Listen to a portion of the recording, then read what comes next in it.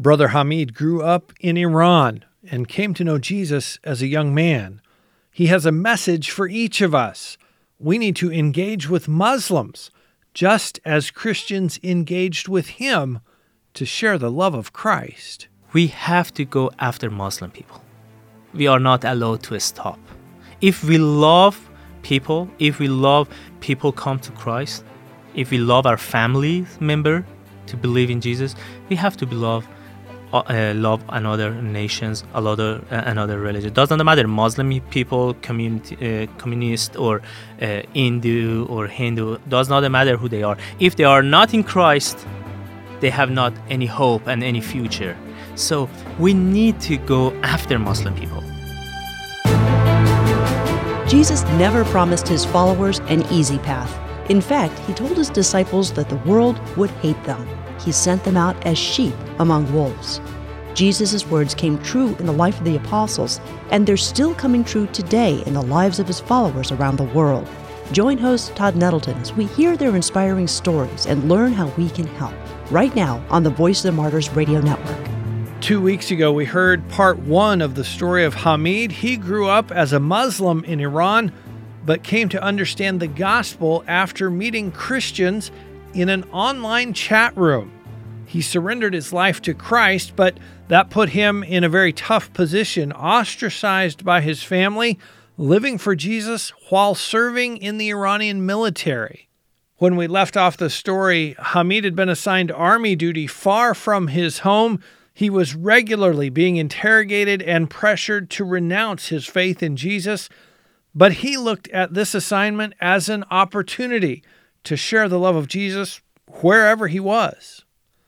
If you missed the first half of our conversation, I want to commend that to you. Go and listen to it at VOMradio.net. I asked Hamid why the military authorities continued to interrogate him while he served in that remote location. You know, in the beginning, they thought that I'm a spy. As usual, all people are thinking Middle East. If you are Christian, then you are a spy. But after a while, when they found, okay, this is a normal soldier, they tried to convince me that I'm wrong, especially the religious court. Right, the mullahs. They offered me a great position in military. They told me, you don't need to come to the IT department, just come in our office in town. I told them, I'm a soldier. I cannot make a decision. You have to talk with my commander. If they send me, I will come there with all of my heart and I will working for you. But right now, I am there. I cannot leave my position. They tried to convince me that I'm wrong, but I showed them that I'm only simple Christian. I need to pray a lot on that time. And when it came to the torture, was that designed to get you to convert back to Islam? If we beat this guy hard enough, surely he'll give up Christianity and come back to Islam? When they're asking questions, and you don't have any answer for those questions, they thought you hide something from them. So like what kind of questions would they ask? What's a network you are working for them? Oh. What is the underground churches? I told them nothing. And they asked me that, who convinced you? Who baptized you? Because in Iran, if you get baptized, usually you will face the problem, but the big problem is for the man who baptized you. Right. And they tried to find more information through me. And really, I don't have anything because I was not baptized on that Right. time. So after a while, they beat me with hanger and sometimes they warm it and say, okay, I don't have anything. You can kill me. I don't have anything to share with you. And I was not baptized. And after a while, they said, okay, he doesn't have anything. What was going on in your heart and in your mind during that time? I mean, when somebody is beating you with a hanger and trying to cause as much pain and suffering as they can in your life, what was going on in your heart? When you read the gospel, from beginning, Jesus teaches us, this world doesn't have anything for you. This world will come to be your enemy. They will come to kill you. Even if they killed me, they want to kill me. The world hates me. If you follow me, the world's going to hate you too. Exactly. So these verses are come to my mind that I am like this one. I'm sinners, and also he is sinners. If Jesus saved me, Jesus will able to save him. I have to only pray for him. Does not matter he beaten me, he made a hard time, because he is blind to the darkness, and I was in the darkness. Now I am with Lord, and as Paul says, nothing will be able to separate us from the love of our Lord Jesus Christ. No hunger, no one, nothing. And on those days, these verses come to my mind, that nothing will be able to separate us, separate you, Hamid, from the love of Christ. And that caused I had a great and joy in my heart, and pray for them also.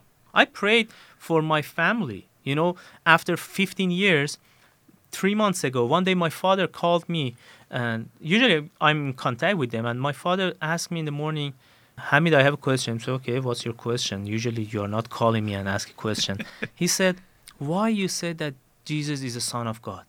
I said, what, Daddy? He said, why you are saying that Jesus is Son of God?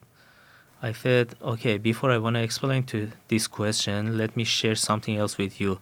All of these years that I'm Christian, I pray for you that one day will come that you ask this one. And this is a day for you. And you have to think in. You don't have any other option, Daddy. And then for 3 hours, we were on the phone, and I explained to him. I told him that I'm not expected that right now you hang the phone and said, okay, I'm Christian, but I believe something else happened in your heart. And those days, it was the same thing for me. I prayed for them, and I don't know where are they, those guys, but I believe that if they are not come to Christ, if they are alive, they will hear the gospel. You have to make a decision. You don't have any alternative. You don't have any other way. Only one way exists, and that way is Jesus. And you have to make a decision in your life. And we are, as a Christian, with honor and privilege, going to share gospel with people, even if they make hard times for us, even if they want to torture us. I'm so encouraged by God's presence in that very difficult time. Amen. And by God's ability to bring back Scripture to your mind.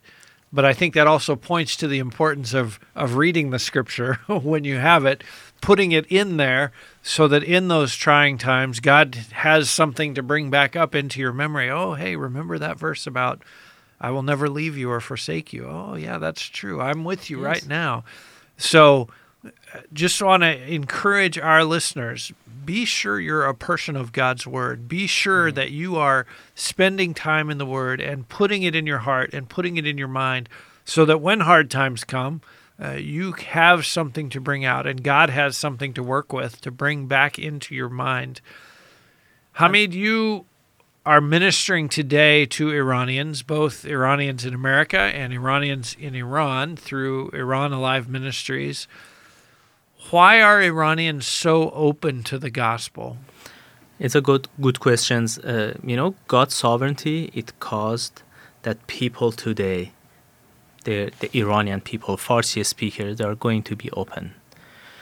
If 40 years ago you asked this question, that why Islamic revolution happened in Iran, no one was able to give you any true answer. But as a Christian, as a man that our family hanged and executed, I lost my beloved nephew and uncles. Today, I want to say, God used those evils to turn Iranian people into Him.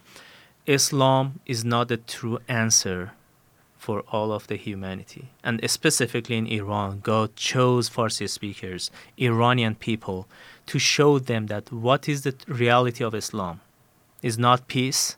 We are not worshiping the same God. A God of a Bible is completely different than God of Quran. And God, through all these years, working. And if you look at the history, We are in climax of Christianity in Iran. When we compare the last 100 years with past 13th century, we never had this amount of Iranian that are coming to Christ. People, they found Islam is wrong.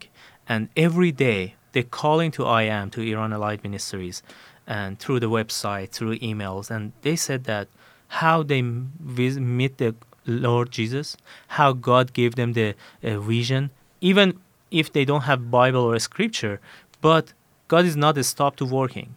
Those one that belong to God will hear the gospel. And this is our ministry, that we share gospel with them. Without preaching the word, no one can hear the gospel. And faith is only come through the gospel, by hearing the gospel. So it's our privilege that we broadcasting into Iran and also other tools that we are using to share gospel with them. You know, I think of so many people who watched the revolution from afar in Iran in 1979. The Ayatollah takes power. It's an Islamic government. It's an Islamic republic, and thought, oh, this is terrible for the church. This is the worst thing that could happen for the gospel in Iran. And now here we are almost 40 years later, and it's turning out to be the best thing that could happen for the gospel.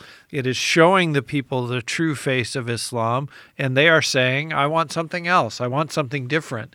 My hope and my belief is that ISIS is doing for Sunnis what the Iranian Revolution did for Shias. It is showing the true face of Islam, and it is presenting people with a choice.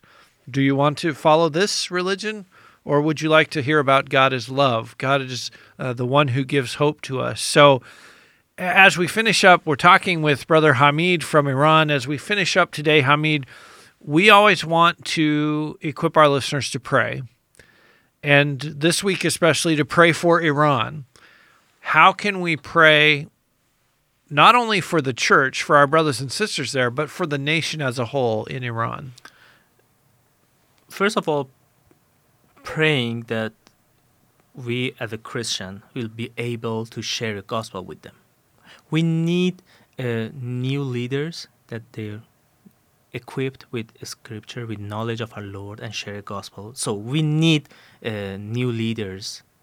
So the second one, please praying for Iranian, that when they hear the gospel, they make their heart soften, and they don't have any other choice, only darkness or light. And just praying that we as a Christian be able to provide them resources. Government, they close the building churches. Printing the Bible is prohibited and limited. We need a new way to share the gospel, to distribute the gospel and a scripture among the Iranian. We believe that one day Iranian nations, they are turned to the Christianity. In this generation, maybe, God knows. Amen. I want to ask you one last question, Hamid, because some of our listeners are in fellowship with Muslims. You know, they have a coworker or they go to school with a Muslim, and they want to share the gospel. They want to have that conversation that leads a Muslim closer to Christ. Would you give them some advice about how to start that conversation or how to steer that conversation towards spiritual things and eternal things? In Texas, that a church that I'm attended, and also I have a pastoral internship over there, we have MBU. MBU is meaning Meeting for Better Understanding. Mm-hmm. We have a Muslim ministry. We are going to the mosques and meet the leaders, invite them with their people to come to the church. We choose a topic and we ask them, we want to have it discussed with you. We don't want to come here and say we are two religion that we want to talking with together. You are right, we are right too. No, we want to open the questions a lot and ask them, okay, now we wanted to pray. Our Lord is working among them. One day, one of the mosques, their women, 15 of them, a few days later, after our meeting, after our MBU, they came and said, we want to come to the worship center of your service of your church. Say, praise God. Amen. We have to go after Muslim people. We are not allowed to stop. If we love people, if we love people come to Christ, if we love our family member to believe in Jesus, we have to love another nations, another religion. Doesn't matter, Muslim people, communist or Hindu or Hindu, does not matter who they are. If they are not in Christ, they have not any hope and any future. So we need to go after Muslim people. If you have church, I want to encourage you to pray for this one and find your friends, open a relationship with them first. First of all, they need to have a relationship and they need trust, because in Islamic teaching, they taught that no one are true, specifically Christian and Jews. Turn them in relationship with them and also offer them a Bible in their own language and ask them to read it and what they think about it.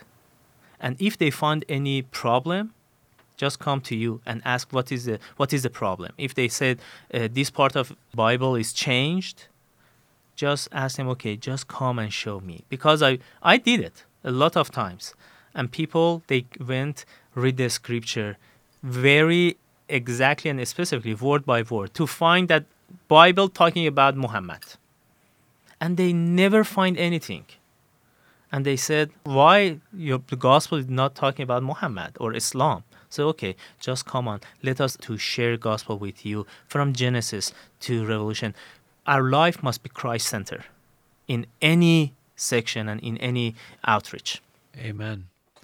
So I want to encourage you, if you have Muslim coworkers or friends, build that relationship, build that friendship, offer them a Bible. Say, hey, this is a sacred book to me. I want you to have a copy, and I want you to be able to read it and understand. And pray always without ceasing that God will open those doors. This week especially, we want to encourage you to pray for the nation of Iran. God is doing amazing things in Iran, and we want to pray that that will continue, and pray for our brothers and sisters there as they represent Christ in their communities, in their society. Brother Hamid, thank you for your testimony, and thanks for being willing to share with us here on Voice of the Martyrs Radio. Thank you, Brother Todd. Thank you for inviting me, and I enjoyed to have discussion for you, and I pray for all of your audience that God is working in you and glorify in you and through you all. Amen. Amen. Today on Voice of the Martyrs Radio, Hamid has been sharing why it's so important to form a relationship with your Muslim neighbors and coworkers. Show them love, establish a relationship, and watch for opportunities to tell them about Jesus, to tell them about the hope that you have in Christ. Dan Baumann agrees. He's a gospel worker with YWAM, Youth with a Mission, and the author of a book called Cell 58 about his imprisonment in the country of Iran. He was with us last month here on Voice of the Martyrs Radio. Here's what he said about why relationships are so important. It's the simple reality of taking an initiative. With Muslims, especially in America, they might not feel welcome. They might not feel really wanted. And we have a wonderful opportunity to simply say hi. And that little moment of initiative towards a hello can open a friendship. And as we do that, it's not that hard to develop the friendship. We don't have to get right into, Christian things, but become a friend. Maybe invite them for a coffee, or say, tell me about your family, or tell me about your story. Let them know that you're not angry towards their nation or angry towards their ethnicity. Let the friendship slowly develop. And out of that, what's going to probably happen is not only will they open up, but they're going to want to tell you about their life. And out of that, there will often come their needs, felt needs, challenges in their life with their family, situations. And that's a really open door to share about Jesus, because you can simply share from your experience or your friends how they found Jesus was helpful in that situation. And letting that open the door for caring and loving and compassion and prayer prayer is a wonderful thing. They're not going to be against you to pray to Jesus and pray for them. They think that was an honor. And let that develop the friendship to where down the road you can be more direct with some maybe more direct things, and just let that develop over time. What I love about that answer is it's not hard. No. I don't have to have a PhD. I just have to say hello. Yeah. I have to strike up a conversation. I have to drink a cup of tea with someone. Well, hey, I drink cups of tea anyway, so that's not going to take that much effort on my part. I want to ask your advice for particularly young people who may be feeling a call to ministry or missions or the nations. Talk to them about what they can do to seek out that call, to confirm that call, and then how to start preparing themselves for that kind of ministry. Let the love of God overtake your heart. When it takes over your heart, you want to respond and love God back. And that's really where so much missional call is. When it's love-based, love seems to have the ability to cause us to move forward when we don't expect, something to go the way we thought. When we have hardships, when we have challenges, that's where love is such a deep motivator of the human heart, more than just a task to be done. Once that begins to grow and be established, I think, caring and taking initiative towards loving people right where we're at is a great beginning point. I would begin to look at, your local church situation is towards mission trips, towards visiting nations, visiting other places. Maybe get some books and start reading stories of people from that part of the world and let that grow in your heart. And really begin to run after this reality, which, again, so many young people already have, is they really don't have an anger towards another culture. They love each other well. Something I'm really learning from my younger friends. Wow, they love well. And so just start doing that, in your heart towards other cultures, thinking of visiting, thinking of going. And then let that grow towards, okay, I want to get more involved. And one thing that's really helped me in my thought of missions is, what if I thought of missions not so much as to where and what it would look like, but more of a heart that says, I want to be open to this for the rest of my life. So it's not just for a moment. I think thinking of our life scares us. It's not about that you have to go. It's about a simple thing that God, whatever my involvement, big or small, whatever it looks like internationally, I'm open, and I don't close that door, because the love of God is what constrains us, what pushes us forward. And so that's what's really helped me in continuing to leave that an open door. And then, I think another big deal is that as you walk forward, that you not feel a lot of shame if you're not going, or shame if you're enjoying life. Well, God enjoys life. So that we not get to a place of shame, like, oh, what I'm not doing or should have done or can't do. No, let the love of God push us forward. No, He's happy with our lives. And so from that place of joy and peace, I want to help. I want to maybe help more than I have been, or do something new. And it's often like situations or things we see on TV or stories from friends we hear that ignites in us to take initiative towards looking for opportunities. Let that be a continuous part of life. That's Dan Baumann, a gospel worker with YWAM. He's the author of a book called Cell 58 about his imprisonment in Iran. Dan joined us just a few weeks ago here on VOM Radio to tell us that dramatic, moving story about his imprisonment and ultimately his release from prison.